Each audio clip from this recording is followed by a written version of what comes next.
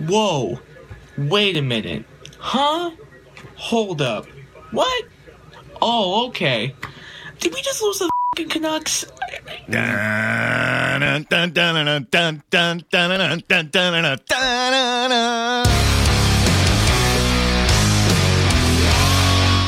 listening to Halford and Brough.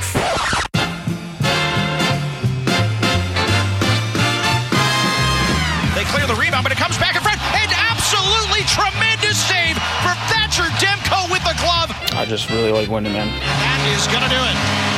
Thatcher Demko pitches a 27-save shutout. They're Canada's best hope right now. They are the only team in the country that is playing not even to its potential, but beyond its potential. What a freaking boost. Good morning, Vancouver. 6:01 on a Monday. Happy Monday, everybody. It is Halford. It is Brough. It is Sportsnet 650. We are coming to you live from the Kintec Studios in beautiful Fairview Slopes in Vancouver. Jason, good morning.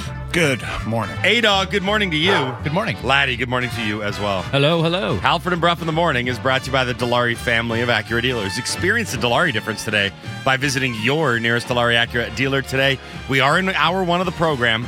Hour one is brought to you by everythingfinancial.com. Financial freedom awaits. Book your introductory meeting today. Visit them online at everythingfinancial.com. We are coming to you live from the Kintec studio, Kintec Footwear and Orthotics, Canada's favorite orthotics provider, supported by over 2,500 five-star Google reviews. Find your perfect fit at kintec.net. What a sports weekend. I'm excited to get into everything that transpired over the last 72 hours. Saturday was great. Canucks win. Lions win. UW wins. Good job, Phoenix. Sunday, not so good. Seahawks lose badly. Whitecaps lose in controversial fashion. We'll get to all that in a minute. Our guest list for today is as follows. 6:30, David Amber is going to join the program. Hockey Night in Canada, Sportsnet NHL host. We will talk about the best team in Canada, the Vancouver Canucks, and all the rest of the crappy teams in Canada. That's all of them. 7:30, Mike Tanier, our NFL insider from The Messenger, is going to join us. The less we say about the Seahawks game, the better. We might just look at all the other games in the NFL and just avoid the Seahawks entirely. The Seahawks lost a squeaker, but they'll be back next week. 34 points. Narrow margin of loss there. 8 o'clock, Randeep Janda. You heard him on the call Saturday. Actually, you didn't. They had a guest play-by-play guy in. That's right, because he was on Hockey Night. Randeep's going to join us to talk about the red-hot Vancouver Canucks as they have a game tonight against the Edmonton Oilers. 7 o'clock, Rogers Arena. You can get all of your pregame, postgame, and the call right here on Sportsnet 650. Also, Andy, please help me out. I know we're... Look at that look that Andy is giving us right now when I asked him to help me out. Oh, God. Responsibility. We are doing a ticket giveaway. We are, all week. Can you pull up the information, please? Because we are giving tickets away every day this week to see SmackDown. WWE's SmackDown. That is all the information I have at the ready on this. I don't know when it is. The text for this should be interesting. I don't know when Valentine's Day. I don't know what it involves. Coming to Rogers Arena on January 5th. Thank you. And there will be wrestling. Thank you for amongst that. other things. What emoji are we going to use for this? Oh, yeah. Strong arm. You want the flexing one? Yeah. Flexing one? Is there a Bruce Boudreaux emoji somehow? Could we do that? No, you know what? That's not bad. I challenge all of you for the flexing emoji. I repeat, flexing emoji into your text with what we learned. Hashtag it WWL. What did you learn over the last 72 hours in sports? Hashtag it WWL. Put a flexing emoji into your text. You'll be entered into the contest, not a prize draw, but a contest to get a pair of tickets for WWE's SmackDown right here in Vancouver, Rogers Arena on January 5th. You have to include what we actually do put thought into it. Yeah, that kind of goes without saying. Well, no, it doesn't, because 90% of the entries we get will just be a flexing emoji and the WWL and nothing else. Working in reverse on the guest list, 8 o'clock, Randeep Janda, 7:30, Mike Tanier, 6:30, David Amber. We got a lot to get into, so without further ado, Laddie, let's tell everybody what happened. Hey, did you guys see the game last night? No. What happened? I missed all the action because I was... We know how busy your life can be. What happened? Missed it? You missed that? What happened? What happened is brought to you by the BC Construction Safety Alliance, making safety simpler by giving construction companies the best in tools, resources, and safety training. Visit them online at bccsa.ca. Yes, there was a lot that happened this weekend, but no, there is no question about where we're going to start. It is with the Vancouver Canucks. Thatcher Demko made 27 saves in a 2-0 win for the Canucks over the Dallas Stars at Rogers Arena on Saturday night. Laddie was happy because Demko got his shutout and they didn't have to challenge for it. I got to start the intro with a save. That's true as well. Second shutout of the year for Demko, although it should be his third. And the Canucks are the best team in Canada. In the world, probably. In the world. 7 games in a row without losing in regulation. 6 of their last 7. They've won 3 in a row. And, of course, they were coming off a 10-1 win in San Jose. But I will say that this game, Saturday's 2-0 win over the Dallas Stars, was way more encouraging than beating San Jose even by 9.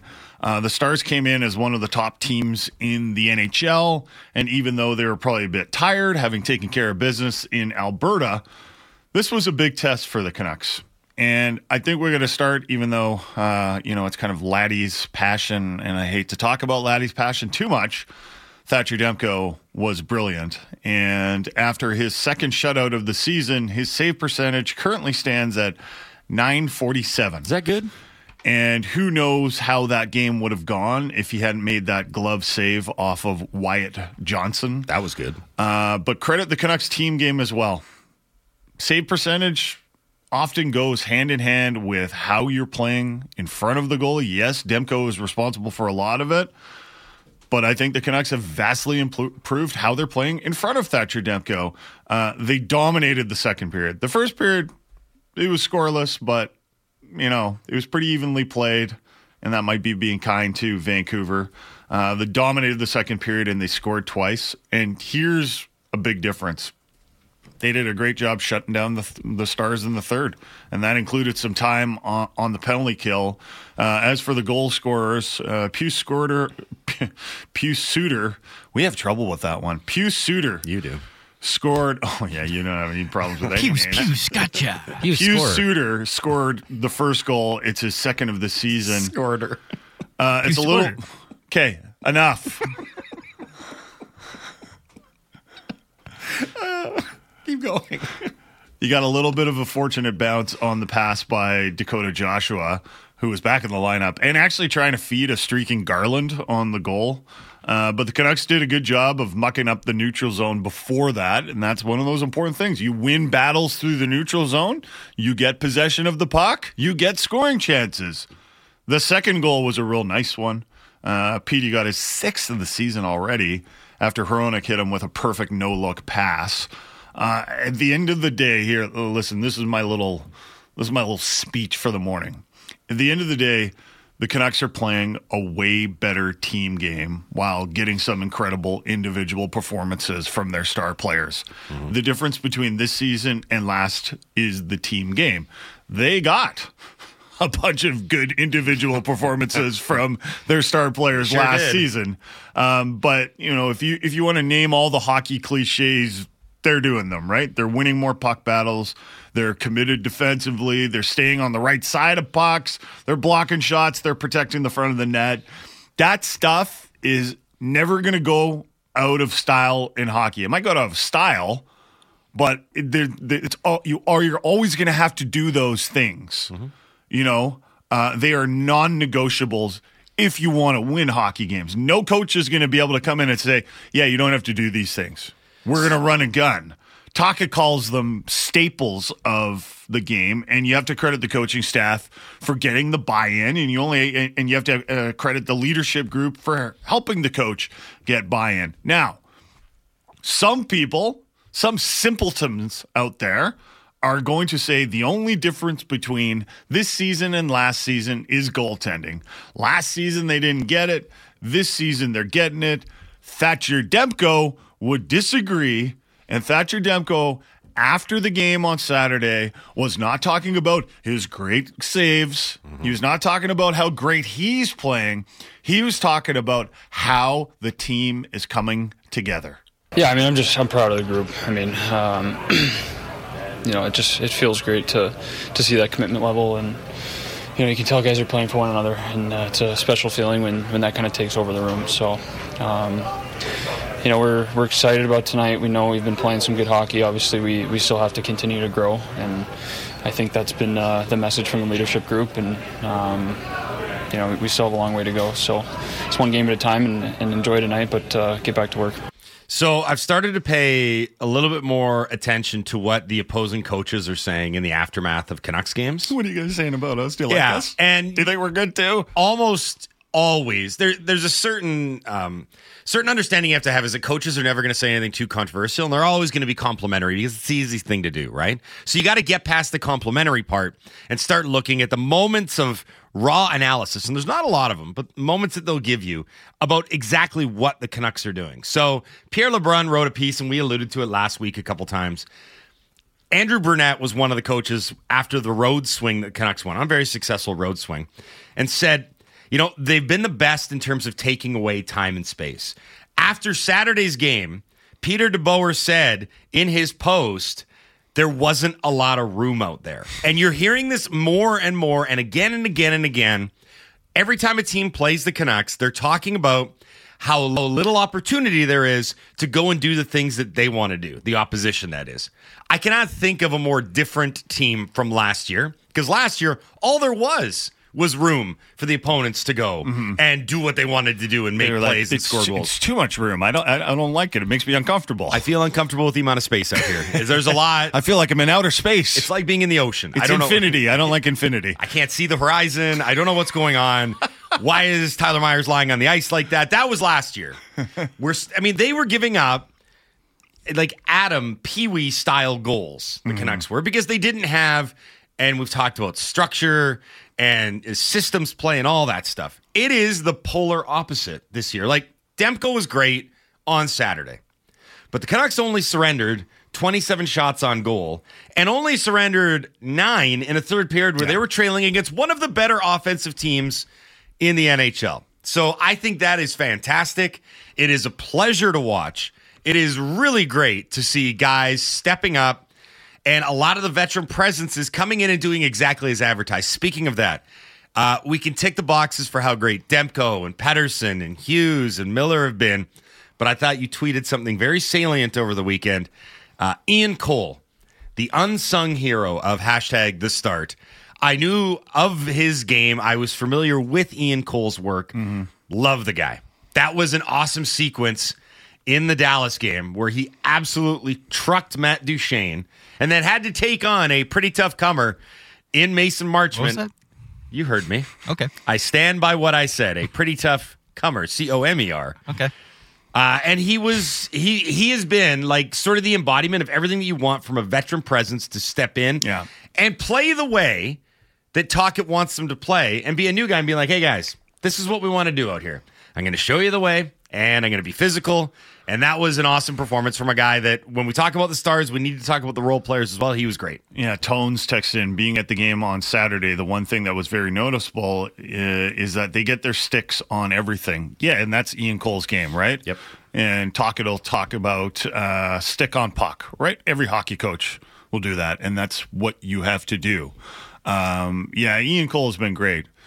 It was funny. I was like looking at the Canucks cap friendly. I'm like, ooh, I wish he got a multi-year deal. Now we're going to have to add him in with the contract negotiations for Philip Hronek and Elias Pettersson. How much do you think Cole is going to want? Yep. He's only on a 1-year deal. And I remember when he signed, I was thinking, man, that's a good signing. And also, how did they only get him on a 1-year deal? Because Ian Cole's a pretty good player.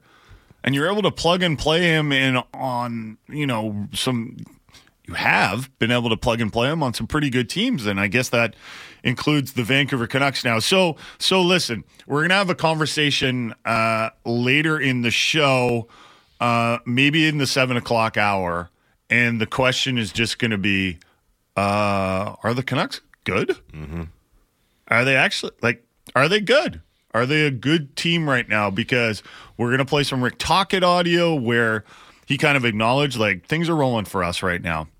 Let's see how we fare when we get a few things that we have to deal with, some adversity. And, we got to make sure that we're not reading our own press clippings, and we just got to keep doing things day by day. And then he kind of said what we were talking about last week. He said, listen, things are going to go wrong. right? There are going to be things that we're going to have to deal with. We're going to have stretches of bad play. What do we do if Hugh Scorder gets injured? Yeah, then what? Well, I mean, then you've lost your third line scorer. I enjoyed that he said press clippings in the quote. Yeah. Talking's old school. I think man. it's called sending Twitter links on your text Well, he was message. probably he was probably Twitter links. He was probably talking about Elliot Friedman because we played the clip in the intro, and I think from the weekend that was the biggest quote unquote press clipping in Canucks land is that Friedge went on after Hockey Night in Canada following the game post game show and said that the Vancouver Canucks were Canada's best chance right now, and I thought it was. Pretty clever by Friedge. I think he might have done it with a little sparkle in his eye because he does love needling the Vancouver market, but he was also genuine and earnest in the fact that if you look at the standings, the Canucks are the best team in Canada right now. So I'm assuming you want to turn the page here, though. Well, I want so we can get into the rest of the news from the weekend. So let's stick on Saturday when things were still good for Vancouver sports. The BC Lions handled the Calgary Stampeders. As expected, and they booked a rematch with the Winnipeg Blue Bombers. Problem is, next weekend, that game is in Winnipeg and not BC Place. I don't want to live in the past, but I'm still living in the past on that loss to the Bombers at BC Place. Should have been a win, and the Lions should have had a bye, and they should be hosting the Winnipeg Blue Bombers this weekend, but alas, they aren't. Good for Vernon Adams, who had an unbelievable game against the Calgary Stampeders. I was actually ready early to throw him under the bus because the Stamps scored an early touchdown and then the Lions had a 2-and-out, and I was like, oh my God, don't go out like this, guys. Don't go out like this. Don't, because and in the back of our minds, the Stamps had come into BC Place and run the ball down the Lions' throats and beaten the Lions pretty handily in an albeit meaningless game, but good for Vernon Adams because he really found his game. He was scrambling. He was throwing. At the end of the day, finished 28 of 39. Threw for 413 yards and 2 touchdowns and scored 3 himself. It's 5 touchdowns. He was unbelievable. And credit to Vernon Adams. But again, for me, beating the Stamps was expected. That's what they needed to do. They've booked this rematch and with the Winnipeg Blue Bombers, and now we ask questions: is Vernon Adams up to the task of winning in Winnipeg? The Lions did show that they can do that. Early in the season, they went in there and hammered the Blue Bombers. They didn't just beat them, they hammered them. Mm-hmm. But as the season progressed, Winnipeg got better, and I think the Lions' defense got a little bit worse. So we ask these questions as they go to Winnipeg for yet another game to go to the Grey Cup. Last season didn't go so well. This season, it's Vernon Adams as the starter. It's not going to be Nathan Rourke. Is he up to the task? But perhaps I think more importantly, is the defense up to the task of beating the Winnipeg Blue Bombers? Biggest takeaway for me from that game was Vernon Adams making plays with his feet. 3 rushing touchdowns, obviously, and then you mentioned a lot of times where he could tuck the ball and run. That, to me, is going to be the biggest factor going into Winnipeg, because when the defense is stout and when your passing game maybe isn't necessarily getting going and you can't hand the ball off, both things, which are going to be tough to do against a good Winnipeg team, can Vernon Adams tuck it and run? Because one of the things you remember about when they lost to Winnipeg last year with Nathan Rourke under center was his mobility was limited to a certain degree because he was coming back from injury. And while he was able to sling it and move around in the pocket, he still wasn't there 100% making plays with his feet and running. If Adams can do that, then I think they got a real shot at this. And I think the Lions sort of unearthed the playbook and gave a little peek as to what they have, that wrinkle, and they have that in their arsenal, his ability to make plays with his feet. So we'll see if he can continue in Winnipeg, but it's a tall order to be sure. Speaking of your local sporting squadrons, good job, Vancouver Canucks. Good job, BC Lions. Not so good of a job by the Vancouver Whitecaps yesterday. Their brief playoff run came to an end on Sunday night at BC Place in front of over 30,000 people. I was one of them in attendance at BC Place. A 1-0 loss to LAFC, a game in which any analysis of the actual match got completely thrown out the window because of the officiating. And again, I do enjoy complaining about officiating. I consider it a hobby. I'm something of an expert at it. And I know that it might sound like sour grapes. Whatever. That was one of the worst officiated games I've seen in any sport at any level.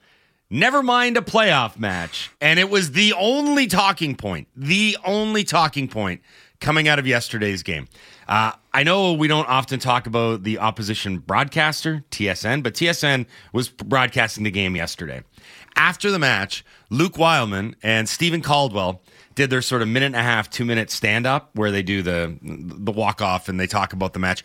All they talked about was the officiating, and Caldwell spent about, 90 consecutive seconds calling it disgraceful, embarrassing, and littered with mistakes. It was shocking, to put it mildly. Mm-hmm. Yeah. Go through all the bad calls. The penalty for LAFC at the start of the match. I'll say this. There wasn't enough in VAR to overturn it because there was contact, but Tristan Blackman clearly got the ball, on replay while making contact. Some will say before, whatever the case. If the penalty stands, that's fine. But that means you set the bar and the standard in that match for what a penalty is. It means any contact in the box is a penalty. Because the Whitecaps players kind of came together, and then the LAFC player... There was contact. There was definitely contact. But the tackle was also one because Blackman got his foot to the ball before the foul was initiated. But there was contact. Fine. If you want to make that the standard of the day, then you have to adhere to it. The referee, Tim Ford, did not. There was about 3 different cases where Whitecaps players were fouled in the box, Larea a couple times. So that's one thing. Midway through the first half, an onrushing LAFC player decided to slide at Whitecaps goalkeeper Yohei Takaoka while Takaoka was sliding. Studs up to the face of Takaoka. Looked clear as day to be, at the very least, reviewable for a red card offense. Did not happen. Now, throughout the match... Is that on the referee or is that on the review That's team? on the referee. Okay. That's on the referee. So the referee calls for a review? He should have, given he was staring directly at it. Okay. I don't know why VAR didn't get involved to at least say, hey, take a look at this. 18 fouls from LAFC. The match was lacking any sort of flow or rhythm whatsoever. Every time there was a couple minutes of uninterrupted open play, bang, foul. He ruined it with a 2 yellow cards for 18 fouls. The math does not add up. And the 2 yellows came at the end of the match for LAFC. And then finally, the biggest talking point of them all is that at the end of the match, with everyone pushed forward for the Whitecaps, including the goalie, Takaoka, the ball came out off a corner. There was a bit of a scramble at the top of the box. The Whitecaps had possession. And then the referee interfered with Alessandro Schopp, knocking him to the ground instead of blowing the play dead and saying, my bad, I've made a refereeing error. He let the play go on. And then what would you have done, like a drop ball or something like that? Yeah, it's pretty standard fare, right? Yeah. I mean, they've written it into the rules that you give possession back, you put your hand up and you say, I interfered with the play. That's my bad. You do not let it play itself out, which is what he did. Was it because normally the interference would be like if he interfered with the ball? Perhaps he had an interpretation, but common sense at the end of the day has to overrule there. Yeah. You're talking about a playoff match, 1-0, dying moments. He essentially made a great block. Yeah, it was fantastic. If he was playing for the Seahawks, they would have been like, you're our offensive lineman right now. That was a tremendous block. So here, I've got a bit of an odd question. Sure. Okay. Because the Whitecaps didn't score a goal, and I was watching that game and I was like, man, if they can score, the roof is going to blow off this place, because the crowd was not only a good one in numbers for the Whitecaps. It first of all, it looked great on TV. And second of all, you could feel the energy and you could feel that, God, we want a goal so badly. And they nearly scored in the end. Did the crowd still have fun? I doubt it. Yeah, because this is probably one of the saddest takeaways of the whole thing. This is the second time now that the Whitecaps have had this really big, really historic crowd. And you have to go all the way back to 2015 for the previous one when Portland was here. And they didn't score a goal. And everyone kind of left So and I think you can throw in the Seattle game too. Sure. Right? When they parked the bus intentionally, got a 0-0, and then went down to Seattle and lost. They did have that one game where they smoked San Jose, and that was the one right before the Seattle game a few years ago. But it does feel like, and we can blame the referees for this if we want, but it does feel like every time the Whitecaps have this chance to like put their stamp on the city, if that makes sense, it just kind of comes up like.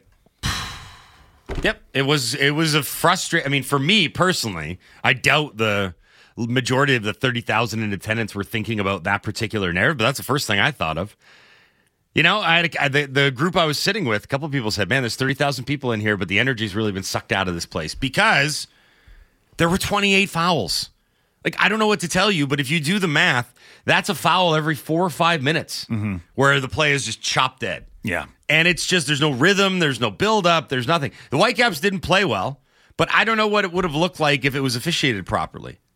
Like, it was all over the place. It was a very, very, very disappointing cap to an otherwise great weekend of Vancouver sports. So hopefully later in the show we get some time to play some Vanni Sartini audio, because that was an interesting press conference he had after the game, after he'd been thrown out of the game. But we got a lot to get to, and David Amber is going to join us next. We'll talk about the Vancouver Canucks, but I think then we'll also talk about some of the other teams, including the team that is coming through Vancouver tonight. We didn't even talk about this. The Edmonton Oilers are in town tonight to play the Vancouver Canucks, and they are not in a good way.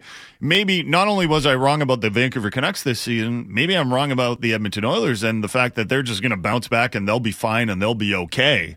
Could the Vancouver Canucks be the end of the Edmonton Oilers? Can you imagine? That would be insane. It is, what is it, Game 12 for the Canucks tonight? And who predicted this? In Game 12 of the regular season, the Canucks could deliver a tremendous blow to the Edmonton Oilers' chances of like making the playoffs. Like, half of us are wondering, if the Oilers lose tonight, is Jay Woodcroft going to get fired? Like, that is in the back of a lot of our minds, and that is crazy. David Amber is going to join us next on the Halford and Brough Show on Sportsnet 650. Everything Canucks before and after the games. Canucks Central with Dan Riccio and Satyar Shah. Subscribe and download the show on Apple, Spotify, or wherever you get your podcasts.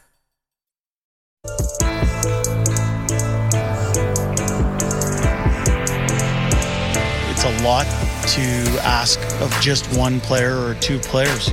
They're in it with everybody else.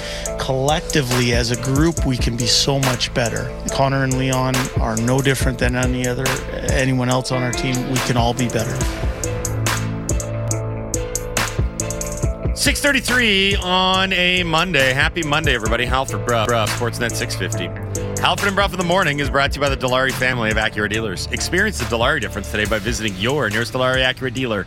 Today, we are in hour one of the program. David Amber is going to join us in just a moment here. The highlight of hour one.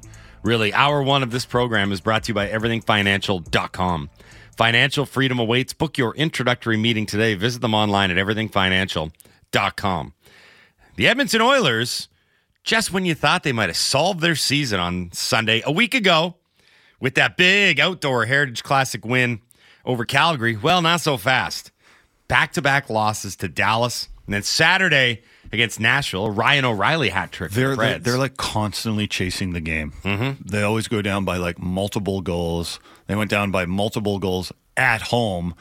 They made it kind of close against Dallas, but Nashville, they were out of answers. 2-7-1 the Oilers are. Now you heard Jay Woodcroft coming back from break. Let's discuss that more now with our next guest, Hockey Night in Canada Sportsnet NHL host David Amber here on the Halford and Brough Show on Sportsnet 650.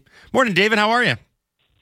Morning, guys. Whoever's in charge of your music, that was the perfect drop in the background of Jay Woodcroft. It was like this spooky Halloween, like the world's coming to an end type music. That might have just been leftover Halloween music, so I wouldn't credit the dogs too much for that. Yeah, it was very foreboding, though, and it was interesting because the Edmonton Oilers, although they are only, amazingly, it feels longer, but just 10 games into the season, it's full-on crisis mode in Edmonton right now, is it not?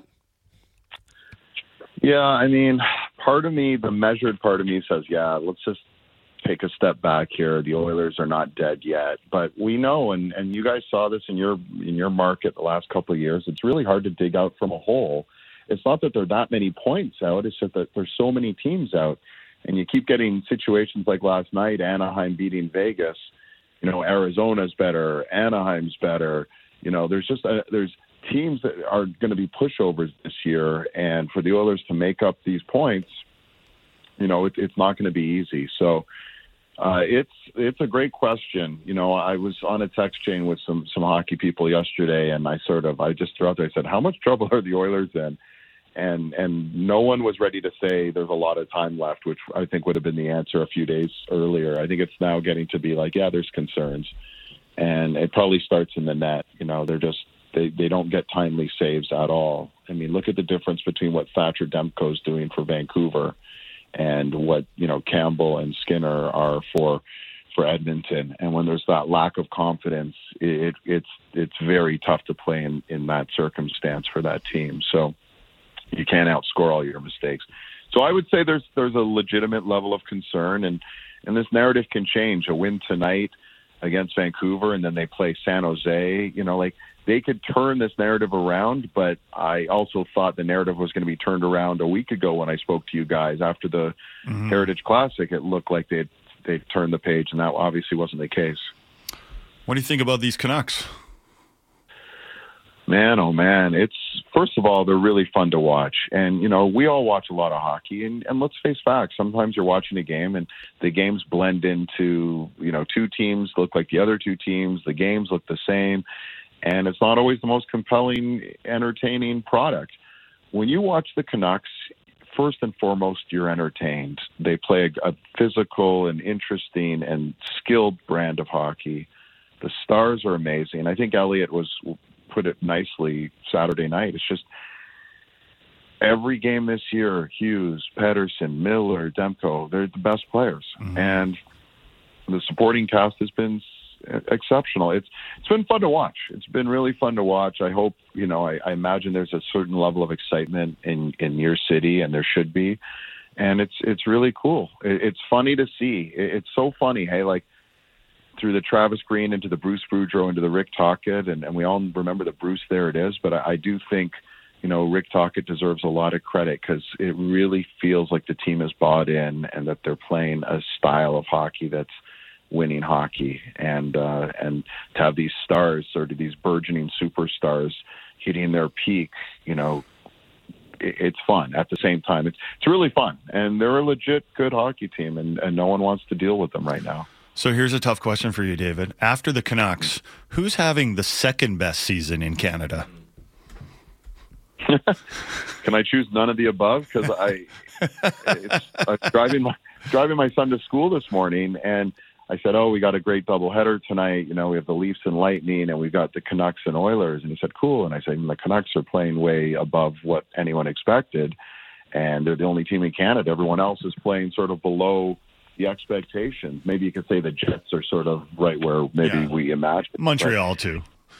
Yeah, and I said, look, Montreal's doing better, but they've lost 2 in a row, and the expectation. I'll be shocked if at the end of the year Montreal is still fighting for a playoff spot, and that's not disrespect to them, but I just think they're at a different stage, and they recognize that, and the management group, respect and understand that. But I don't have an answer. I mean, the Jets, I think, are playing to their capabilities and are a good team.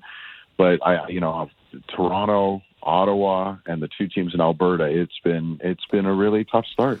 What's wrong with the Leafs? Well, I mean, if I have to sum it up, first of all, they're completely inconsistent. Are you guys NFL fans? Yeah. You watched the Bills last night? Oh, they're like the Bills, right? Mm-hmm. Yeah. Yeah. The individual parts, Josh Allen, Stephon Diggs, you're going, oh, man, you're salivating at what this collective group can be. And you put it all together, and you're like, it's not quite what I expected. If I were to pick one meaningful stat, well, first of all, their blue line, and we talked about this in the preseason. Right. They don't have. You look at Vegas Golden Knights, you look at Colorado, you look at Stanley Cup bona fide teams, and the Leafs blue line isn't that. And they also now have injuries on that blue line, so that's I'm not going to discount that. But the forwards, it's in a very imperfect setup. Their big 4, Nylander, Tavares, Matthews, Marner, 26 goals. Amazing. 26 goals. Every other forward that's played this year, and I believe there's 9 of them, 6 goals. Yeah. Think about that. That's actually hard to do, right? Over 10 games, and 9 forwards have collected 6 goals total. It's unbelievable. So, Bertuzzi, Domi, Klimberg were brought in for offense, for grit, for all of, and it just hasn't transpired yet.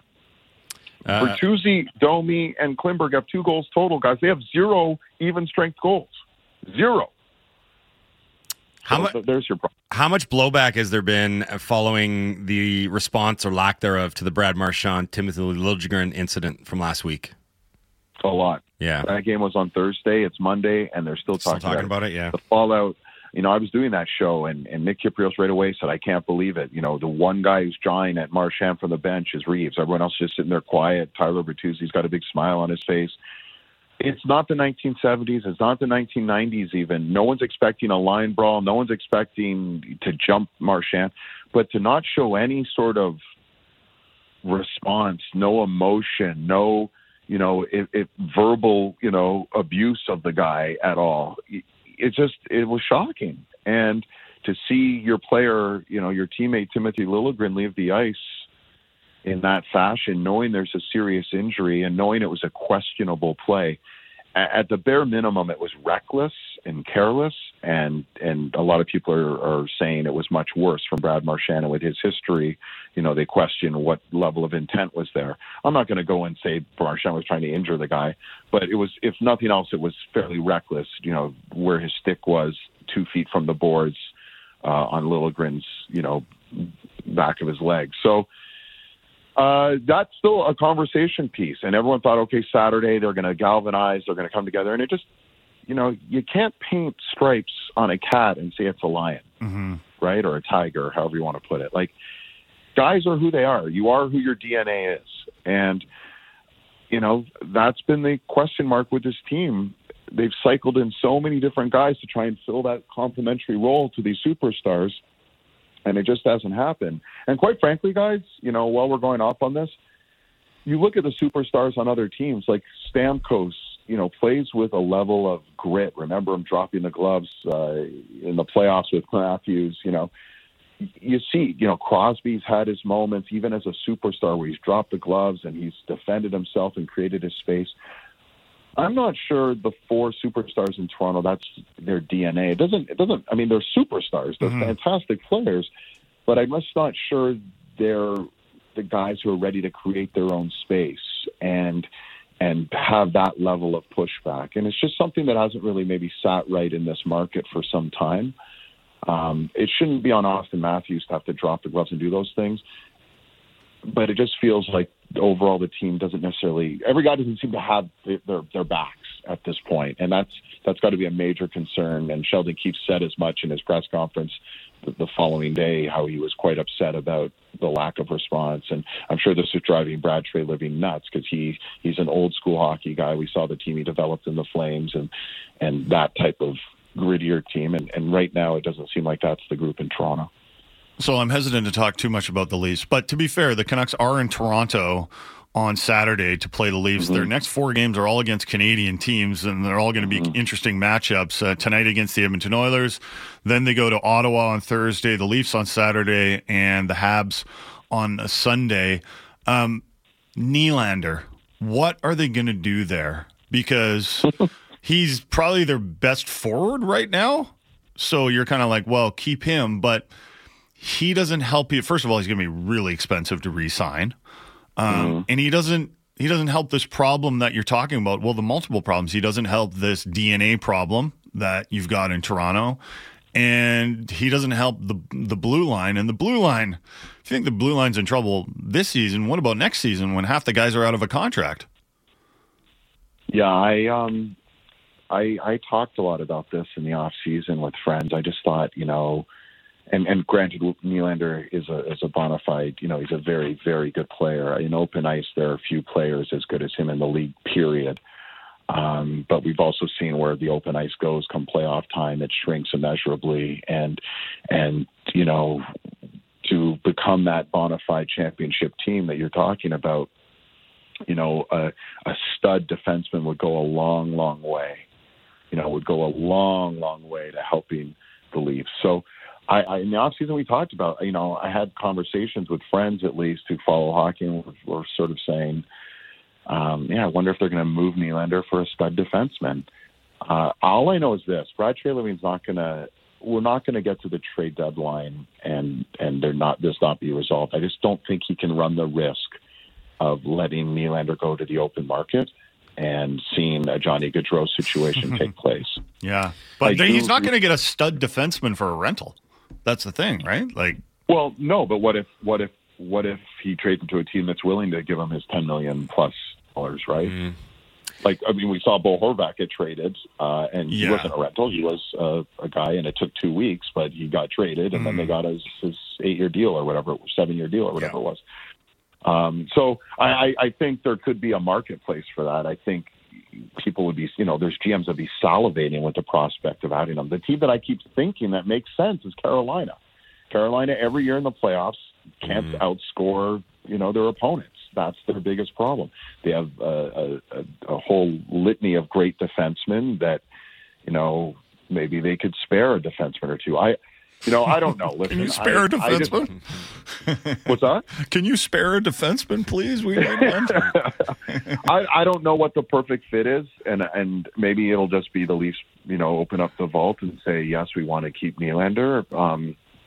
I just don't know how it would work. You've got 3 $11 million guys, and Matthews is about to be a $13 million guy, and you're then going to add another 8-figure guy, essentially, because, Nylander's going to make 10 million plus, whatever. It's like the Pettersson conversation, really. Yeah. Although Pettersson, is probably worth more, let's face it, at this point. Oh. He could be the MVP of the league right now. Yeah. But, I don't know how it's going to shake down. All I know is Brad Treliving is not going to allow what happened with Johnny Gaudreau to happen. I'm very confident of that. So negotiations, I imagine, are continuing, and maybe they'll come to a point where Treliving's going to have to say, oh boy, we just can't meet those demands. So we're going to have to, tell the Nylander camp, here are our options. Either we come in at a lower number or we find a way to adjust this, or we're going to have to see what options there are with other teams.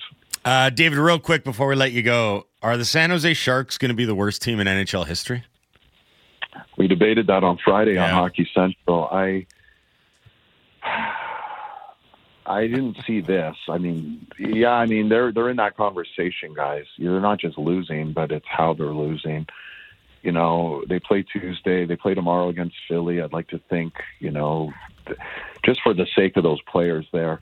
But it's going to get worse maybe before it gets better, in the sense that, there's going to be guys that are on that lineup right now that are going to get moved because they are viable pieces, the Anthony Duclairs or whatever.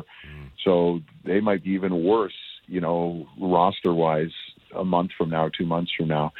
They're in that conversation. They have the all-time most losses, right? 92-93, San Jose, 71 losses. Mm-hmm. That's hard in today's NHL to lose more than 71 games, but they'll be in that conversation by all intents and purposes, I think. David, great stuff as always. Thanks a lot for doing this. Enjoy the rest of the week. Enjoy the Canucks Oilers tonight. We'll do this again next week. Yeah, it's going to be a fun one tonight. We have a great doubleheader. Thanks for having me on, and I look forward to the games tonight. Yeah, thanks, David. Appreciate it. That's David Amber, Hockey Night in Canada, Sportsnet NHL host here on the Halford and Bruff Show on Sportsnet 650. So just to let you know the historical context, the San Jose Sharks currently have a points percentage of .045. The Washington Capitals in 74-75, they played 80 games that season. They won 8 of them. Mm-hmm. They tied 5 of them, and they lost 67. So that points percentage is .131. But that Washington Capitals team did not allow 10 goals in consecutive games. The Sharks are a special brand of stink, folks. And look, call us House of Negativity. I like to think of it as House of Reality. I will acknowledge this, though. We do love a good tire fire. I like watching stuff burn. It's just something that I enjoy. I don't consider San Jose as much a tire fire as, for example, Calgary. Giving up 10 goals in back-to-back games is pretty tire fire. They're tanking. Yeah, but there's tanking, and then there's that. Yeah, well, they're doing a great job of it, right? So I did want to pivot off that, though, to Ottawa. So another one of the Canadian teams that is having a real rough go of it. I don't know if you've been paying attention to the nation's capital or not, but it's not been a great start to the season. They had a player suspended 40-plus games for gambling. They fired their general manager after he botched a trade and apparently lied to a team about a no-trade clause. They're not winning on the ice, And one of their star players, Brady Tkachuk, kind of went off Saturday after another loss. They actually looked good in the first 3 or 4 games. Remember, they were 3-1, and they were beating teams pretty handily. They took care of Tampa Bay. They beat Washington 6-1. Ever since then, they've lost 5 of 6. Their only win was over another team that's struggling right now, the Pittsburgh Penguins. And like you said, all that stuff happened. So what happened with Brady Tkachuk? Well, did he have a fight with his brother in the back of a Hyundai? No, that would have been clever and kind of amusing. He kind of broke the code in a way, because there's one thing that you don't do. You don't criticize fans. You don't take it out on the fans. Oh, boy. The Boo Birds were out big time on do that. Saturday, right? Boo Birds were out. Another loss for the Ottawa Senators. Hey, everyone is frustrated in Ottawa, Brady Tkachuk included, but he decided to give it back to the fans in his post-game remarks. Here's what it sounded like. Laddie, take it away. You fans can stick it, brother. I didn't know that was coming. Listen, that are was not planned. there going to be a lot of wrestling things with us giving away these smacks? Just let me know. Just let me know if there's going to be a lot of wrestling. And we want to surprise you. I don't have an in-depth knowledge of wrestling stuff, but I'll try to mix it in when Would it annoy you if there was a lot of wrestling stuff? I did threaten. I'm not going to say yes, because I know that would guarantee there would be a lot of wrestling stuff. I did threaten to do the DX crotch chop all week on camera, just repeatedly. Yeah, because it's very please uncouth now. Yeah, you're not alled to do that anymore. We can play the actual audio. Let's play non-Hulk Hogan. Brady Tkachuk, here he is. Frustrating. I mean, it's whenever you don't win, it's frustrating, and it's frustrating the negativity from the outside. It's the constant booing and kind of from the crowd too tonight was. I understand that they're a passionate fan base. I understand. I love it, but I mean, when you face adversity, you don't turn your back on the guys out there. I mean, we're playing hard. I know it's frustrating right now, but it's not like we're giving up out there. We're fighting to the very end. So, to be honest with you, it's I was very frustrated tonight. So here's the problem in Ottawa. The Senators were a lot like the Canucks in that they went into this season and said, we can't have another bad start. Like, these bad starts are burying us. And we've seen the excitement in Vancouver because the Canucks have done the complete opposite. And it's happening in Ottawa. So, man, for Brady Tkachuk to go up there and almost criticize the fans. Or criticize the fans, like, he might regret that. But I also do wonder if he's kind of sticking up for his coach, because a lot of the negativity is surrounding DJ Smith and the fact that fans are calling for his firing. But that was what a lot of people expected to happen if the Sens went into the season and they had a bad start. And after 10 games, they haven't had a good start. They're below 500 with a 4-6. Yeah, you can't do it, though. You can't do it. You can't do what he did. No, I'm not. Yeah. No, don't. That's the dumbest thing ever. Because what he said never criticize the fans. He said, when you face adversity, you don't turn your back on the guys. Brady, they're not turning their back on you. They're in attendance. Turning their back on you is not showing up. Mm-hmm. Turning your back on you is what's going on in Buffalo right now when you're struggling and they don't show up to the rink. That is turning your back on a team. Do you think Brady will rue the day that he said that comment? Did you say rue the day? Yeah, well, he rue the day that he is turning his back on the fans. Is Shakespeare? Look, there will be a lot of ruining. Yes, there will be a lot of ruining. Look, you can't. Who's going to be the first coach fired? There's quite a few in the conversation right now. Many Canadian coaches. Is it between DJ Smith and Jay Woodcroft? Wow. I was wondering. I know they re-signed Sheldon Keefe. I know they gave him an extension, but like, it's the Toronto Maple Leafs. They throw around money, willy nilly. Like, could they do something there? I thought that David Quinn was going to get fired after that the second consecutive 10 goals, and he'd been like, "Thank you, please just do it. Please fire me, please." I'm so tired. There were questions asked, and he even acknowledged, Quinn did, in the postgame when he was asked about his job security. He's like, yeah, that's a fair question. You do something that hasn't been done since 1965, and that's lose consecutive games while surrendering 10 goals. Your job's going to be up for question. But I would say, of the Canadian teams, I would put DJ Smith more likely than Jay Woodcroft, if only because the general manager that hired DJ Smith is now gone. Yes. What if the Canucks smoke the Oilers tonight? Not just beat them, smoke them. Could you, being able to run up the season series 3-0 Yeah. And it's November 6th today. It is early in the season. Yeah, they only have one game left against the Oilers after this. You've got a chance to take a stranglehold on the season series. You get a chance to put a bigger cushion, and that sounds crazy saying it, between you and the Oilers in the standings. You also get a chance to drive a serious nail into, I don't know if it's the final nail into the coffin, but it's a nail, no question, if you go out and beat Edmonton. So here's why it would make sense to do it right now. Okay? They play in Vancouver tonight, obviously. Let's say they lose that. Their next game would be Thursday in San Jose. That would be delicious, by the way. So you would have a couple days to make the change. And then also your first game would be like a gimme. You'd be like, yeah, we'll give you the Sharks. And then either you go in and beat the Sharks and you'd be like, yeah, the new system works. Look, we scored 10 goals. Things are happening. The thing is, like, if you're Ken Holland, have you even gone through have you even had time to think of who might come in and who might come in? I don't know. You have to put an assistant in charge. Have there ever been 3 NHL coaches fired in the same day? Could that happen? No, I don't think so. Could all the GMs get together? End of the season, maybe the last game of the season. Yeah. I don't even know if that's ever happened. I don't think it's going to happen. But what I think is remarkable is that we're even discussing it. Sure. I think that firing Woodcroft right now, I hate saying this because I would love to see it happen. I think it would be a mistake. I think it would be... I don't know, man. There's a lot of teams that have fired their coach in the last little while and had a lot of success with it. The Penguins won the Stanley Cup after they fired their coach mid-season. The St. Louis Blues won the Stanley Cup when they fired their coach. Yeah, but mid-season. They gave him some rope. He's 10 games in. It's too early. Well, remember our conversation with it was Travis Green, right? Mm-hmm. Before Bruce Boudreau came in with the Bruce There It Is, and you're like, listen, you got to do it, or you're gonna be buried. And Boudreau came in, and they even won a bunch of games, and they were still too far behind. Here's the thing with the Oilers start, and I know we got to get to go on a break so we can carry this over in the next segment. We got an open segment. This is beyond a flat start now. The first 5 games, 6 games, you can be like, yeah, there's a little flat. They'll figure it out. Now you're starting to go into what kind of record are they going to need to just make the playoffs?